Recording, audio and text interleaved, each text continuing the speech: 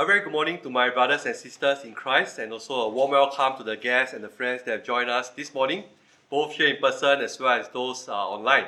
Thank you for taking time off your precious weekend to be with us, and your presence with us is indeed a great encouragement to us. We are now on a series of lessons about our relationship in Christ.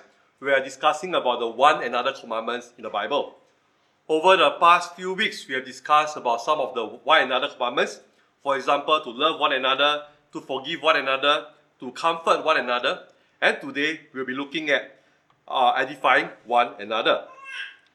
The word edify is an interesting word. Okay? It's not a word that we often use in the English language. And in fact, if you look at the Greek word, it's also very interesting because it's actually from the Greek word oikodomeo. And this word, I say, is an interesting word because it's a word that is used in construction. Okay, in the construction industry, they use this word in the Greek, oikodomeo. And the word oikodomeo actually is derived, it's a compound word derived from two words. Oikos, which means a house, and doma, which means a housetop or a roof. So it signifies the building of a house from its foundations all the way to the roof. That's what oikodomeo means. And this word oikodomeo actually has two senses in which the word is being used. Of course, the first is the literal sense, building of a house. It also has a metaphorical sense, as we'll see it being used in the Bible. In fact, the Bible uses these two senses, the literal sense as well as the metaphorical sense. Various passages in the Bible talks about buildings. Okay, for instance, it talks about the building a house, erecting a building. If you recall in the parable of the rich fool, okay, the rich fool was given a plentiful harvest. And what did he say? He says, I will tear down my barns, I will build greater, I will bestow all my fruits and my goods. He had a grand plan. He wanted to have a great retirement and live out his life in ease.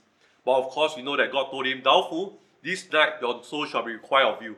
Who shall all these things be? Whom you have laid up. Okay. So we see that in this sense, the word I will build greater is from the word build is from the word oikodomeo, which is to build a building. He wanted to build a barn. There's also a metaphorical use of the word. In this case, it's not talking about building, but it's talking about growing. Okay? That's why edify the words comes in. You help someone to grow. And so when used in the metaphorical sense, it means to grow in wisdom, to grow in piety. So when you edify a brother or sister in Christ, you are encouraging them, helping them to grow in knowledge of God's word, as well as to grow in the Christian virtues as well. So in that, we can see that word being used in 1 Thessalonians 5 verse 11, where Paul tells the church in Thessalonica to comfort yourselves together and edify one another as even as you do. So here Paul uses the word edify, oikodomeo, which talks about growing, helping one another to grow. Indeed, the word oikodomeo is actually a very apt word to use for the church. Why? Because the Bible describes the church as God's spiritual house. God's spiritual house. Okay? And Christians are described as the living stones in the house. So you and I, we make up the church. The church is not a building, but it's a group of believers coming together to worship and to serve God. In fact, the word church comes from the Greek word which means an assembly. So when Christians come together, we are the church. We are like the building blocks in the house that strengthen the house. And the house, is only as strong as the building bricks are. If the bricks are weak, the house will be weak. But if the blocks are strong, then the house will be a strong house. So it's indeed a very apt word to use, isn't it? When you imagine a house, bricks that build up a house, use that imagery, and God uses the word oikodomeo, edify, to describe the building up of this house. And so we see that when we talk about building a house, you need strong bricks. But in the Bible, do you know that there is a very problematic house? A problematic church in that sense. And of course, you will know that I'm talking about the church at Corinth. This church at Corinth, Paul uses the word oikodomeo, asking them to edify one another. And they need to be built up. Why? Because in this church, it is rife with envy, with strife, with divisions. Members cannot get along with one another. Members do not see eye to eye. So a lot of work is needed to build up the church, to edify, to encourage one another. And if you look at the book of Corinthians, particularly 1 Corinthians, you understand why that is so. Because this church is probably the most problematic church you will ever find. Consider how chapter 1 and chapter 3 talks about divisions, factions within the church. They want to follow human leaders. They were not united. Chapter 5, we talk about sexual immorality, where there was a man who had his father's wife, and such sin is not even known among the Gentiles. Again, a problem in the church. Chapter 6, you see there were lawsuits, brethren suing each other, bringing each other to court. And Paul says that's a shameful thing to do. You are bringing shame upon the church. In chapter 8, chapter 10, we see that there was stumbling. Brethren who had superior knowledge, greater knowledge, they were stumbling those who were weak in the faith. Particularly in this instance, we know that it's talking about food offered to idols. Those who have knowledge know that the food, even though it's offered to idols, is nothing. The idols cannot affect the food. But those who are weaker in the faith, they do not have the understanding. They thought the food is polluted. Why are you eating the polluted food? They get stumbled. But the superior knowledge one does not care. So, again, causing problems in the church. Chapter 11, we see that there were abusers in the church. Abusers in the sense of the abusing of the Lord's Supper. They were not waiting for one another. But some of them, when they come early, they were eating.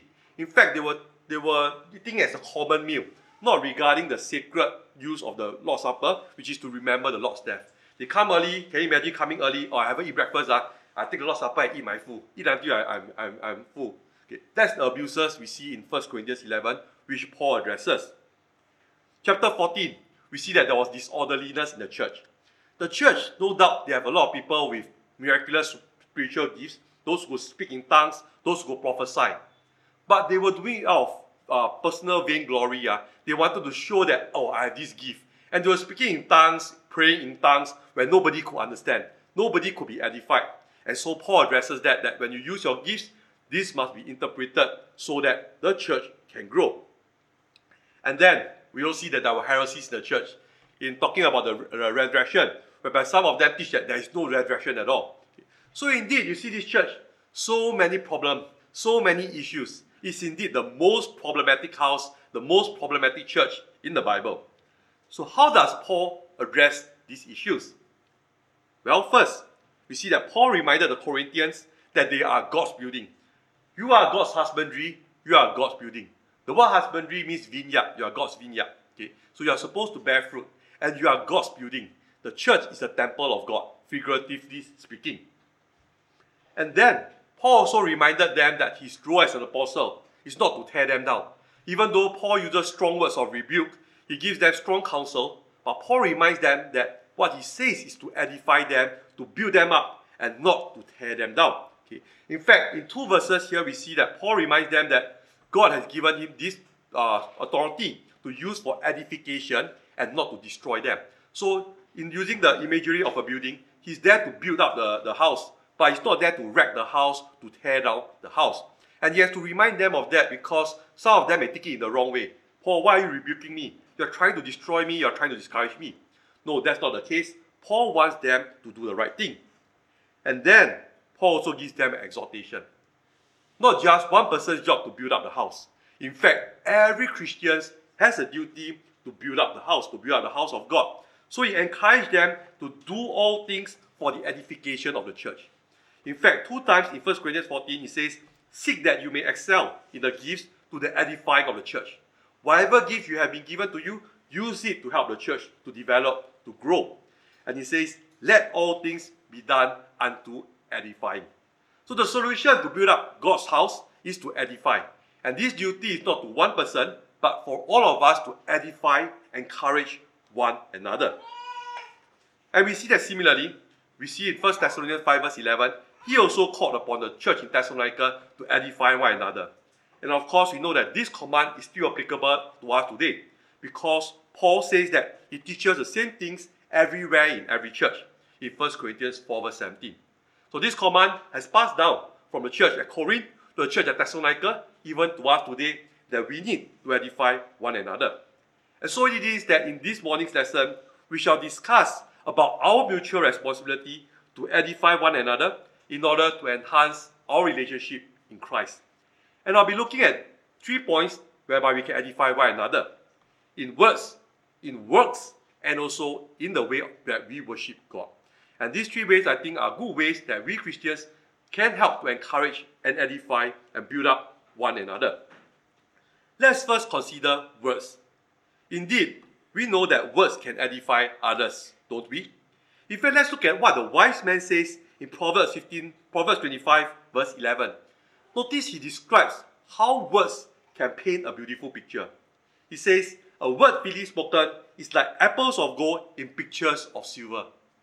Very interesting, right? It's the apples of gold in pictures of silver. Very precious and very beautiful picture indeed. So you see that, in English we have a term, it says, a picture paints 1,000 words, right? But this verse also tells us a word speaks 1,000 pictures. Okay? Words you can help to build people up. You can help people to move people as well. Sometimes you see people give grand speeches. It moves people to tears. Okay? Sometimes you go funerals, eulogies move you to tears. Even wedding speeches, you are touched by it, right? And words can also inspire. You talk about Martin Luther King's the speech, I have a dream, inspire others. Winston Churchill's speech inspired people in the time of war. Okay? So words can build up. Words can move people. Well, when I look at words, words can move people to tears, right? But it's even better than paintings. I've never seen a person move to tears by paintings. Unless maybe it's your own painting that got destroyed, then you cry. But normally you don't. But words are powerful. Words move people. It encourages, it inspires people what to do. So we need to use words to encourage others. But more than that, God's word is even more powerful. Paul tells the elders in Ephesus, and he says, now, brethren, I commend you to God and to the word of grace, which is able to build it up and to give you an inheritance among all them that are sanctified. Notice the words of God can build us up. That's why we need to listen. We need to study God's word, because it is that word that will encourage us, to motivate us to continue in our Christian journey. But we realize that words can also discourage others. If words are used in the wrong way, instead of building others up, it will tear others down.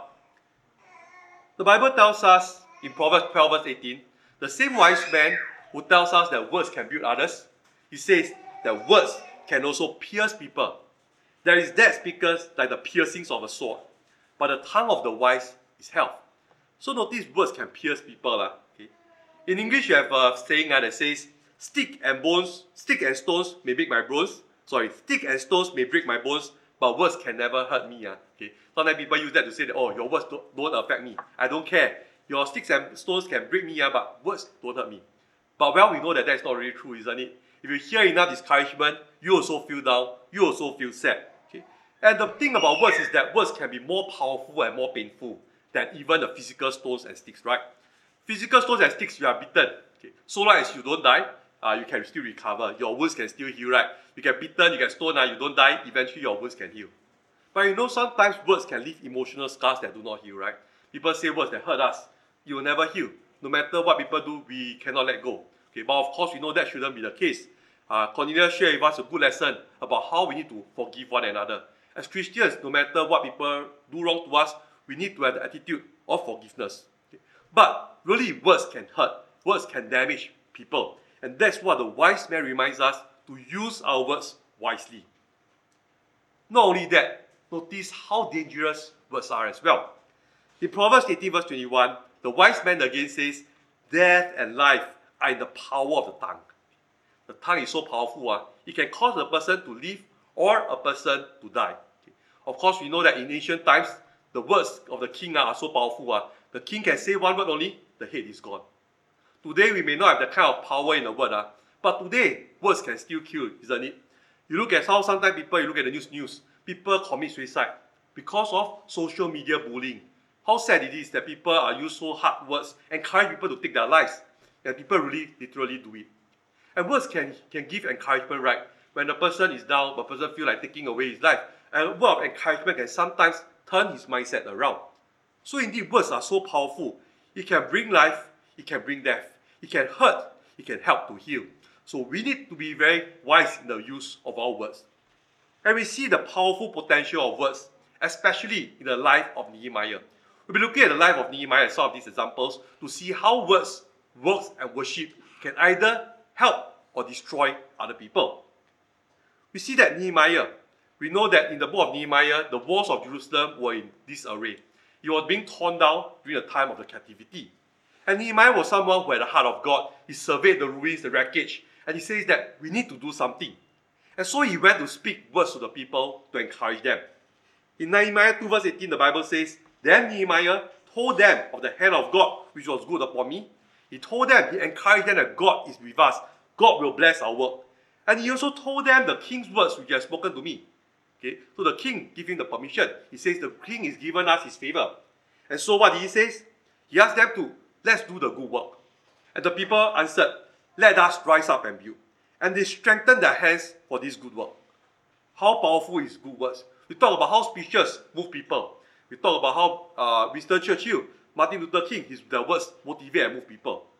Nehemiah's words in this case moved the people. And the walls which was in disarray for a long time, nobody bothered to do anything. A speech by Nehemiah caused the people, inspired and roused them to start the work of building the temple, the walls of Jerusalem. But on the other hand, words can also discourage, don't they? Nehemiah chapter 6 verse 9, we see that the enemies of the Jews taunted them, discouraged them. You cannot build the wall. The wall is so big that even if a fox jump over it, it will fall. Okay? That kind of discouraging words to them. And Nehemiah chapter 6 verse 9, notice what did Nehemiah say of these words. They all made us afraid, saying, their hands shall be weakened from the work, that it shall not be done. Therefore, O God, strengthen my hands. The enemies, the words of Sanballat, Tobiah, Geshem, and the enemies, they were actually aimed to make the Jews afraid, so that they will not do the work. They were aimed to make them weaken from the work. They were actually not very inspired, very motivated. But these words discourage their hearts. They say, so difficult, the work is tough. There are so many people who are against us, who do not think that we can finish the job. So he actually discouraged them a little. That's why Nehemiah calls on God, strengthen my hands. So we see that words does indeed help or hinder the work. So brethren, are we edifying one another with our words? Do our words help people to grow, or do we stumble them? We need to edify brethren in words, because the Bible says that the words can minister grace to the hearers. You realize that there are some people that like to talk to. Why? Because they are so encouraging. No matter what kind of difficult situation that you tell them, no matter what kind of situation that they are in, they always have good words to say. Okay. This reminds me of a story that my instructor shared with me at Forces College about this man who was well known in the village for always having good words to say. Okay. Whenever people have problems, he always look at the good side of things. Okay. So whenever people fall sick, he says that, oh, don't worry, God is with you, you'll get well soon. People lose their job, he says, don't worry, maybe a better job will come. Okay. And one day, a nasty dog, a very fierce dog, beat him. Okay. And people say, now he got bitten by a dog. Let's see what good things he has to say. And so they asked the man, what do you have to say about the dog that bite you? The man said, well, the dog has beautiful teeth. So you see, sometimes you have good things to say, you encourage people, it motivates people. You like to be people like that, right? Because it makes you laugh, it makes you cheerful. Even when you are down, you talk to these people, brighten my day. Make me feel much better. Make me feel relief and comfort. Okay? So there are people whom we like to be because of the words. And brethren, do we also use words that edify others in a godly way? Edify others, because you say words can build up, right? But you can build up others in the right way or in the wrong way. We must make sure that our words give godly edification. Okay? What do you mean by words that give godly edification? It means words that inspire people to do the right thing. But do you realize that you can give words that inspire people to do the wrong things as well? You build them up, but build them to do the wrong thing. Okay? I remember when I was in Polytechnic, I attended these night lessons. Sometimes we have night classes. Very boring. Some of the lecturers, they teach very monotone and there's no passion in the teaching. Okay? So there's this particular class in the evening from 7 to 9 that a lot of us don't like to attend. Okay? But we're always thinking, I must take attendance. I need to have 90% attendance. If not, I cannot get graded for the module. So sometimes my friend will encourage each other, hey, let's contact together. We go video arcade and go and play. Then we get some of our friends take turns to scan the cards for all the others. Okay, well, that also builds us up, gives us the courage to do. But it's doing the wrong thing.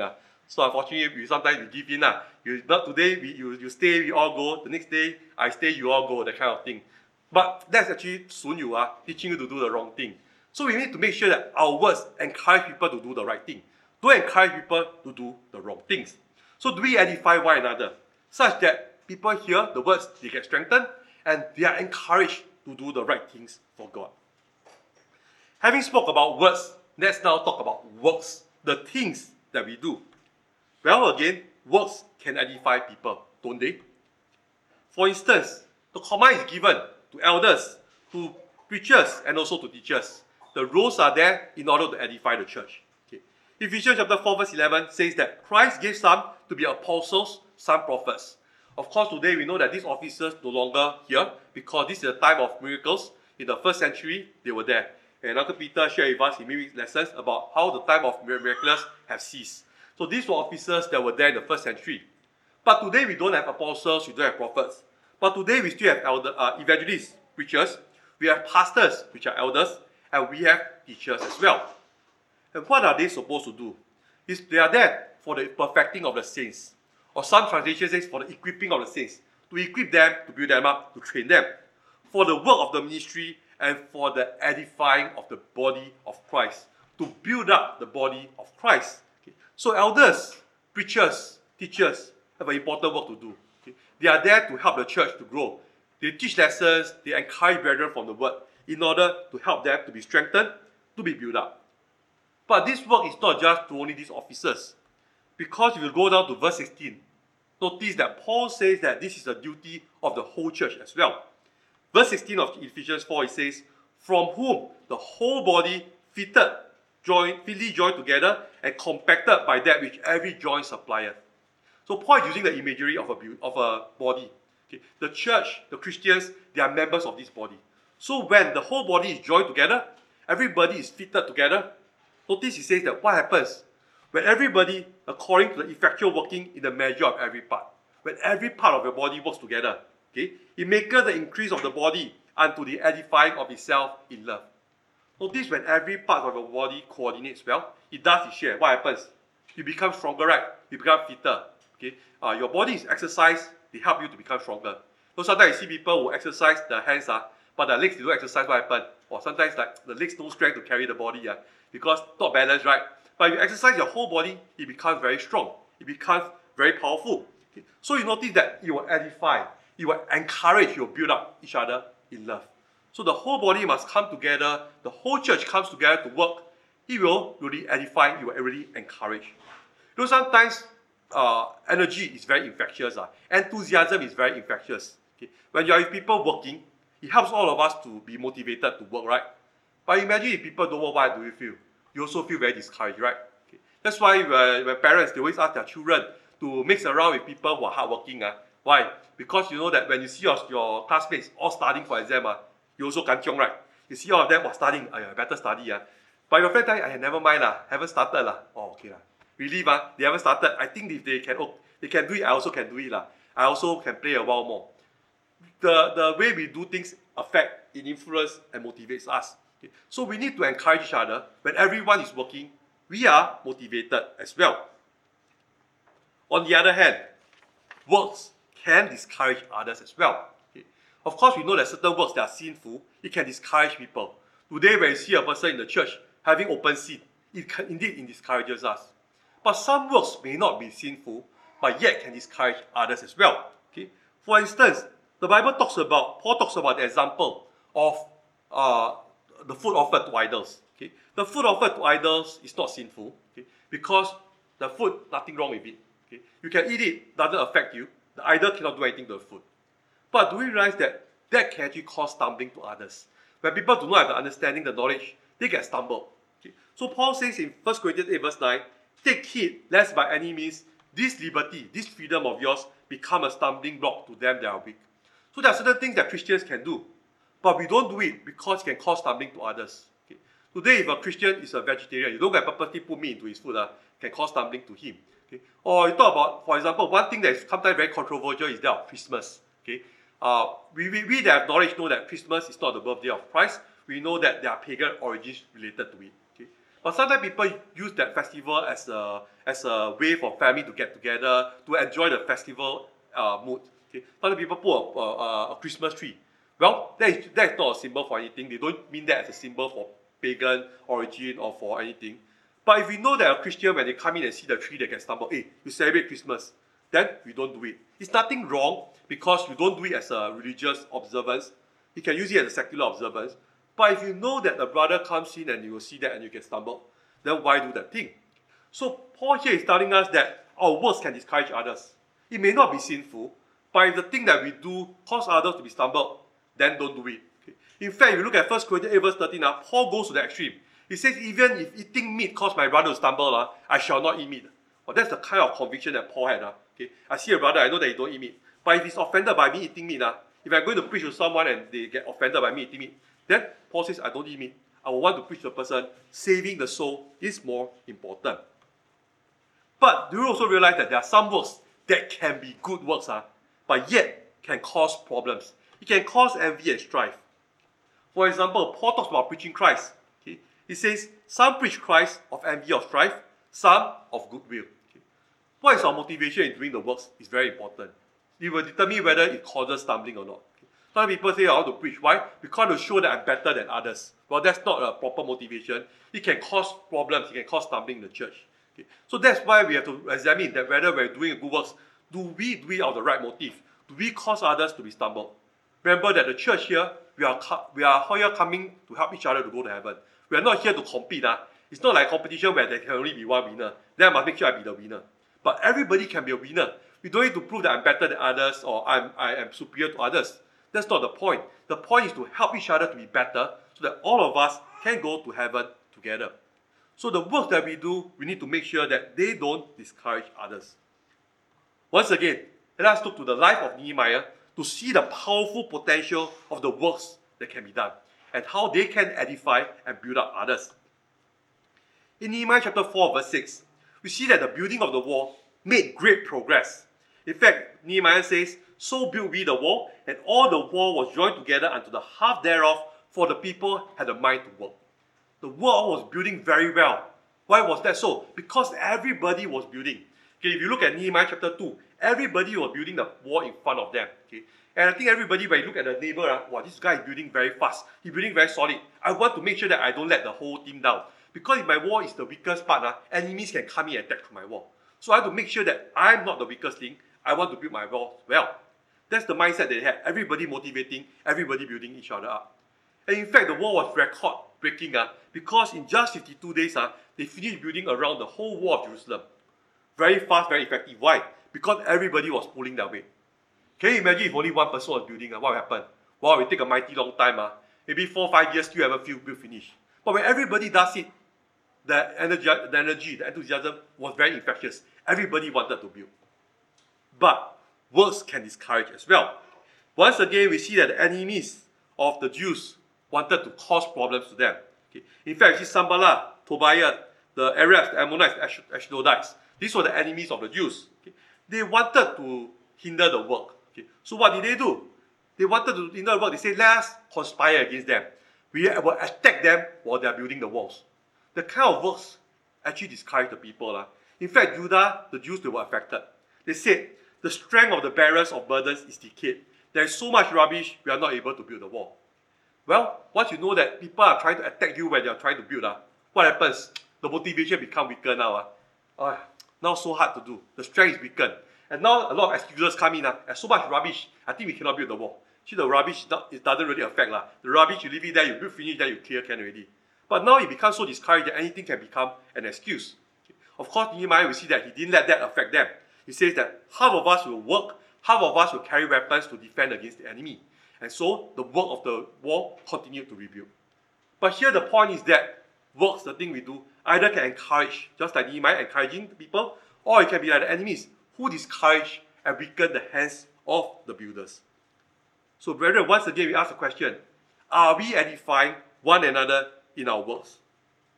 Do we follow other the things that make for peace and the things that one may edify another? Do we value peace in the church to make sure that the works in the church can go smoothly? That we don't want the works to be caused to cause divisions or to cause strife, but we want to make sure that everything is done for the glory of God.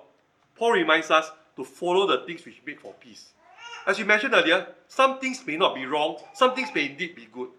But if it's going to cause divisions, problems in the church, then might as well I don't do it. It's not worth the conflict. Okay. So we give in just to make sure that the work of the church continues to develop. We also want to make sure that the works that we do will please our neighbor for his good edification. We want others to be strengthened. Okay? We don't want to discourage people. Okay? Maybe the things are not wrong, but by doing some things, maybe you can cause people to get offended. Then don't do that thing. So brethren, do we edify one another in the works that we do? Lastly, let's talk about worship. Worship can edify people. Okay? In fact, the Bible talks about the edification that we receive from worship. And that's why God gave us the command that every Sunday, every first day of the week, we need to worship. Because we need that building up from God's word in order to overcome the challenges, the temptations, the trials that we face in life. Consider, for example, the act of worship, which is preaching. Okay? In 1 Corinthians 14 verse 3 says, he that prophesieth speaketh to men edification, exhortation, and comfort. Okay? Of course, in the first century, they have the gift of prophecy. They are able to pour out God's word that was revealed to them. Today, we don't need the prophecy because we have the full revealed word of God given to us. But this message that is from God's word does the same thing, doesn't it? Just in the first century, it can edify people. Today, it can edify people. It can exhort people. It can encourage them. It can also comfort people. During funerals, a lot of times we go to the Bible. Why so? Because the word of God gives us so much hope, gives us so much promises that we can find comfort in God's word. Okay? So preaching, one of the acts of worship, edifies people. That's why Sunday we have lessons, we have preaching, we have teaching, in order to edify, to encourage the brethren. We also realize that prayer can be a form of edification as well. When brethren know that we are praying for each other, okay, when I'm sick, I know that brethren are praying for me. We get uplifted, or brethren are thinking about me. They are pouring forth, they are giving me the best gift ever, okay, because they are going to God on my behalf, asking for God to heal me.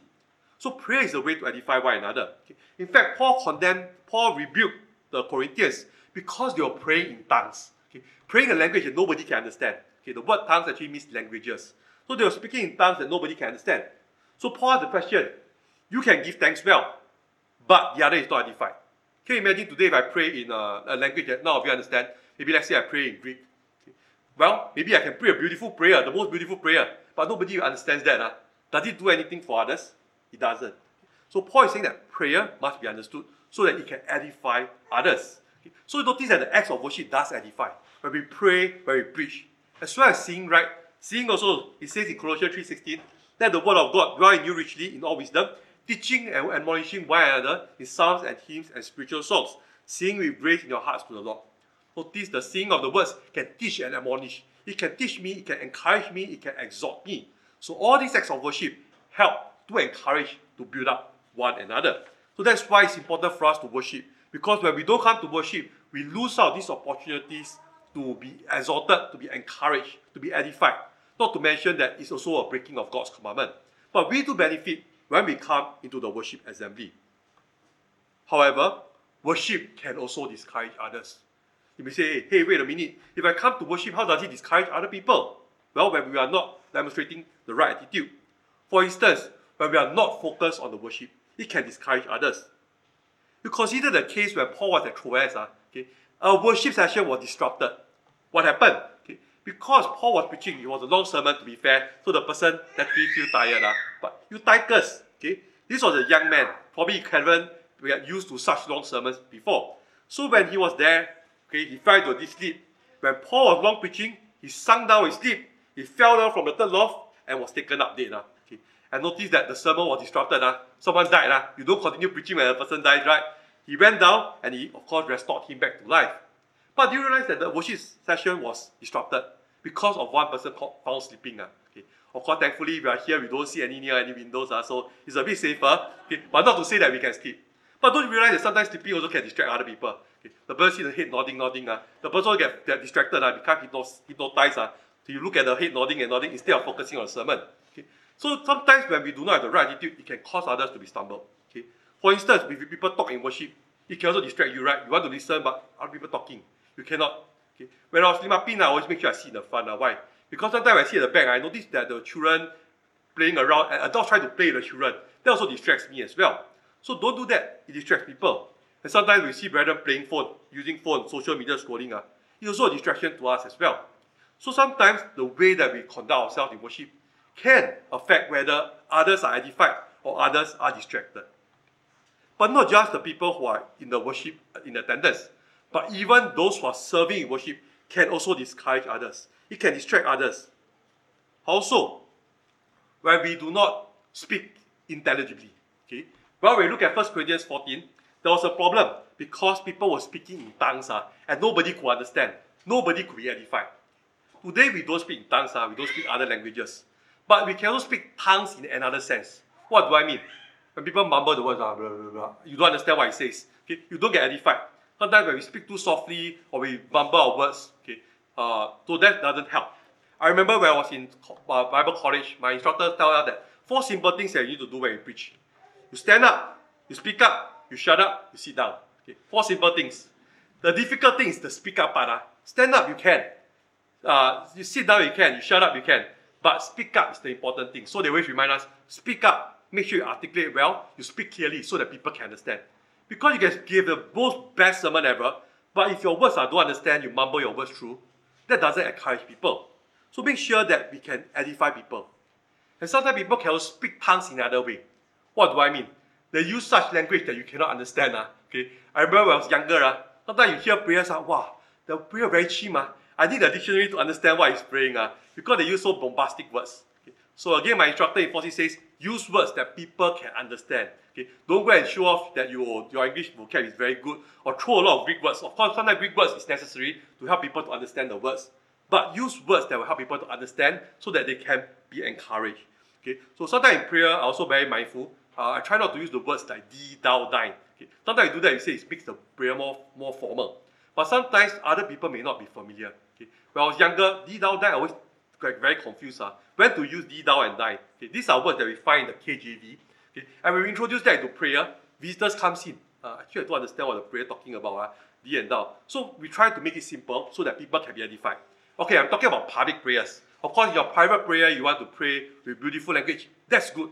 We see that the psalmist uses very beautiful language, right? Okay, that's good because that's a private prayer. But when we do public prayers, make sure that people can understand what we say. So worship, make sure that we can edify others. We do it with the right way, and we also do it with the right heart. In fact, worship has powerful potential. It can help people to be built up. We look again at the life of Nehemiah. Okay, we see that after the wall was being built up, Nehemiah taught the people from the word of God. He gave the sense, he helped them to understand the reading. He read God's word and he helped them to understand.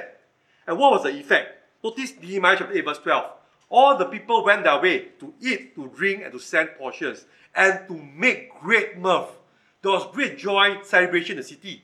Why was that so? Because they understood the words that was declared unto them. They heard God's word, they understood, they know God's will now. They were very happy. He helped them to do the right thing. So they were celebrating. Isn't that so that when you hear a good sermon, you hear things that are applicable to me, that help me to be a better person? That encourages me. I'm very happy with the sermon. Okay? It encourages us. So we need to make sure that we worship God in the right way. On the other hand, we see that when worship is not done correctly, it can bring negative consequences. In Nehemiah chapter 13, read about how people were profaning the Sabbath. The Sabbath day was supposed to be a day of rest for them to spend in worship to God. What were the people doing? They were trading, selling, making merchandise. In fact, a lot of those that bring the goods were those that were outside the city. Okay? Of course, the pagan nation, they don't care about the Sabbath. They bring the goods. But what happened was that the Jews also go and join in as well. So what did Nehemiah do? Nehemiah closed the gates on the Sabbath. He drove the people away. That was the right thing to do. Okay? Because Nehemiah reminded them, did not our fathers task and did not our God bring all this evil upon us and upon this city? Because they forsook the Sabbath. Okay? So they were being punished for that. But it says, yet you bring more wrath upon Israel by profaning the Sabbath. God was angry with them, wasn't he? Because they broke his commandments. So today when we break God's commandment to assemble for worship, that also infuriates God as well. So we need to make sure that we do not sin by forsaking the assembly. In fact, there is much good to be done when we come together to worship and encourage one another. So brethren, are we edifying one another in worship? What is the benefit when it comes to worship, when we are edified? In Acts chapter 9 verse 31, we look at the consequence, the results that come from edification of the church. In Acts 9 verse 31 says, then that all the churches rest throughout all Judea, Galilee, and Samaria, and they were edified. The church was encouraged, the church was built up. and they were walking in the fear of God and the comfort of the Holy Spirit, they were multiplied. Churches were growing. Why? Because they were being built up. And when Christians are being built up, guess what they do?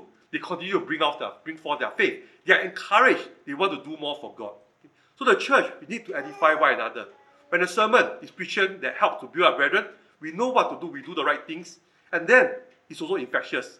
Visitors come in and say, this is a good church. The church follows God's word. They treat God's word with respect. People put God at first place when they come to worship. Church will increase. Increase both, not just numerically, but spiritually as well. We need to edify one another in our worship. And we edify one another. Okay. Hebrews 10:25 are very familiar that we are not to forsake the assembling ourselves together. But verse 24, a verse earlier, tells us that why do we not forsake the assembly? So that we can consider one another to provoke and to love and to good works. Okay. You know, the word provoke sometimes can be a bit controversial. We don't like to provoke people. Okay. But here the word provoke actually means incite. You incite, you instigate people to good works, to love. When we come together and say, hey, we have a church event activity coming up. Why not we go together? That encourages people to be involved. That encourages people to do more for God. So once again, when we come to worship, we can edify and encourage one another. So in this morning's sermon, we have discussed about our mutual responsibility. Okay, notice it's not one person's job, it's everybody's job to edify one another. And we can do that through words, through works, and through worship. Going back to our point earlier, talking about the most problematic church, the most problematic house, which is the church in Corinth. Paul tells them to edify one another.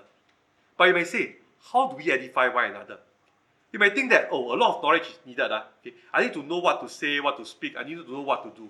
So probably knowledge is the most important. But surprisingly, Paul says knowledge is not the most important. The most important is love, charity. He says, knowledge puffers up, but charity edifieth. Did the knowledge help the church in Corinth? No. Those who were superior in knowledge, they were judging those who were weaker in knowledge. And we talk about the food offered to idols. The knowledge that they had didn't help them because there was no love. They were judging those. They were discriminating against those who were weaker in knowledge than them. In fact, knowledge can cause us to become judgmental. It can cause us to be critical about other people, doesn't it? But Paul says charity or love edifies.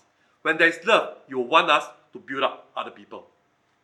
But of course, knowledge doesn't hurt because we did say that knowledge of God's word can edify us. Okay?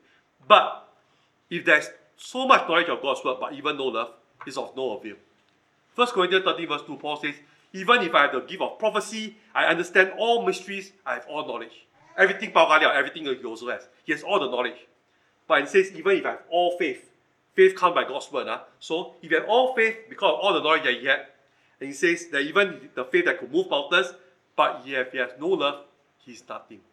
So all the things that we do out of charity, we do out of edification, it needs to be done out of love. Okay? And that is why Paul tells us time and again, let all things be done unto edifying. I'd like to end off with a simple poem. A simple poem about builder or rector. Okay? I'd like to run through the words of this poem. It says, as I watched them tear a building down, a gang of men in a busy town, with a heave-ho-ho and a lusty yell, they swung the beam and the side wall fell. That's the wall of a demolition, now you recognize that. I asked the foreman, are these men skilled? And the men you hire if you wanted to build. He gave a laugh and said, no indeed, just common labor is all I need. So anybody can tear down a building, you just need to destroy. I can easily drag in a day or two what builders have taken years to do. As I thought to myself as I went my way, which of these roles have I tried to play? Isn't it so? You can take many years to build up a building, but it's so easy to tear it down. You want to build up a relationship, you want to build up a friendship, it takes years. But you want to tear down, you want to destroy a relationship, it's so easy to do that. Likewise, with the Lord's church. Years spending to build up the brethren. But one problem in the church can cause divisions in the church. So it's very important. The next stanza says, am I a builder who works with care, measuring life by rule and square? Am I shaping my work to a well-made plan, patiently doing the best I can? Or am I a rector who walks to town, content with the labor of tearing down? O Lord, let my life and my labors be that which you build for eternity. So brethren, let us resolve to be loving builders rather than reckless rectors. As Paul says in 1 Corinthians chapter 10, verse 23, all things are lawful for me, but all things are not expedient. All things are lawful for me, but all things edify not. There are things that we can do, there are things that we can say, but it may not be the right thing to do and the right thing to say at that point in time. So let us always make sure that our words, and our worship will edify other people. The friends that are with us this morning, again, thank you for taking time to be with us, to join us for this morning's worship. We hope that this lesson has encouraged you. But really, the most important thing that will edify, that will build up, is God's word. But do you realize that God's word doesn't only edify, doesn't only build up, but God's word actually saves as well. Going back to what Paul says in Acts 20 verse 30, he says, now brethren, I commend you to God and to the word of his grace, which is able to build you up, the last part of the verse says, and to give you an inheritance among all them which are sanctified. God's word will give us an inheritance. It helps us to go back to heaven. It is the GPS, the map that helps us to find our way to heaven. Have you obeyed what God's word tells us to do to be saved? The plan of salvation is very simple. God done his part. He sent his son to die for us. Jesus shed his blood, and the plan of salvation is revealed in the Holy Spirit's inspired word. What we do now is to hear the gospel, to believe the gospel, to repent of our sins, confess Jesus as Son of God before men, and to be baptized in Christ. And of course, to live a life of faithfulness all the days of our life so that we can be with God for all eternity when life is over. May we continue to encourage one another with God's word and with the things that we have mentioned in this lesson. Let us now sing the hymn of invitation and encouragement, How Sweet, How Heavenly. How sweet, how heavenly is the sound when those that love the Lord in one another's peace delight, and so fulfill the word. When each can feel his brother's side, and with him bear a part. When sorrow flows from eye to eye, and joy from heart to heart. When free from envy, scorn, and pride, our wishes all above, each can his brother's failing sight, and show a brother's love. Love is the golden chain that binds the happy souls above.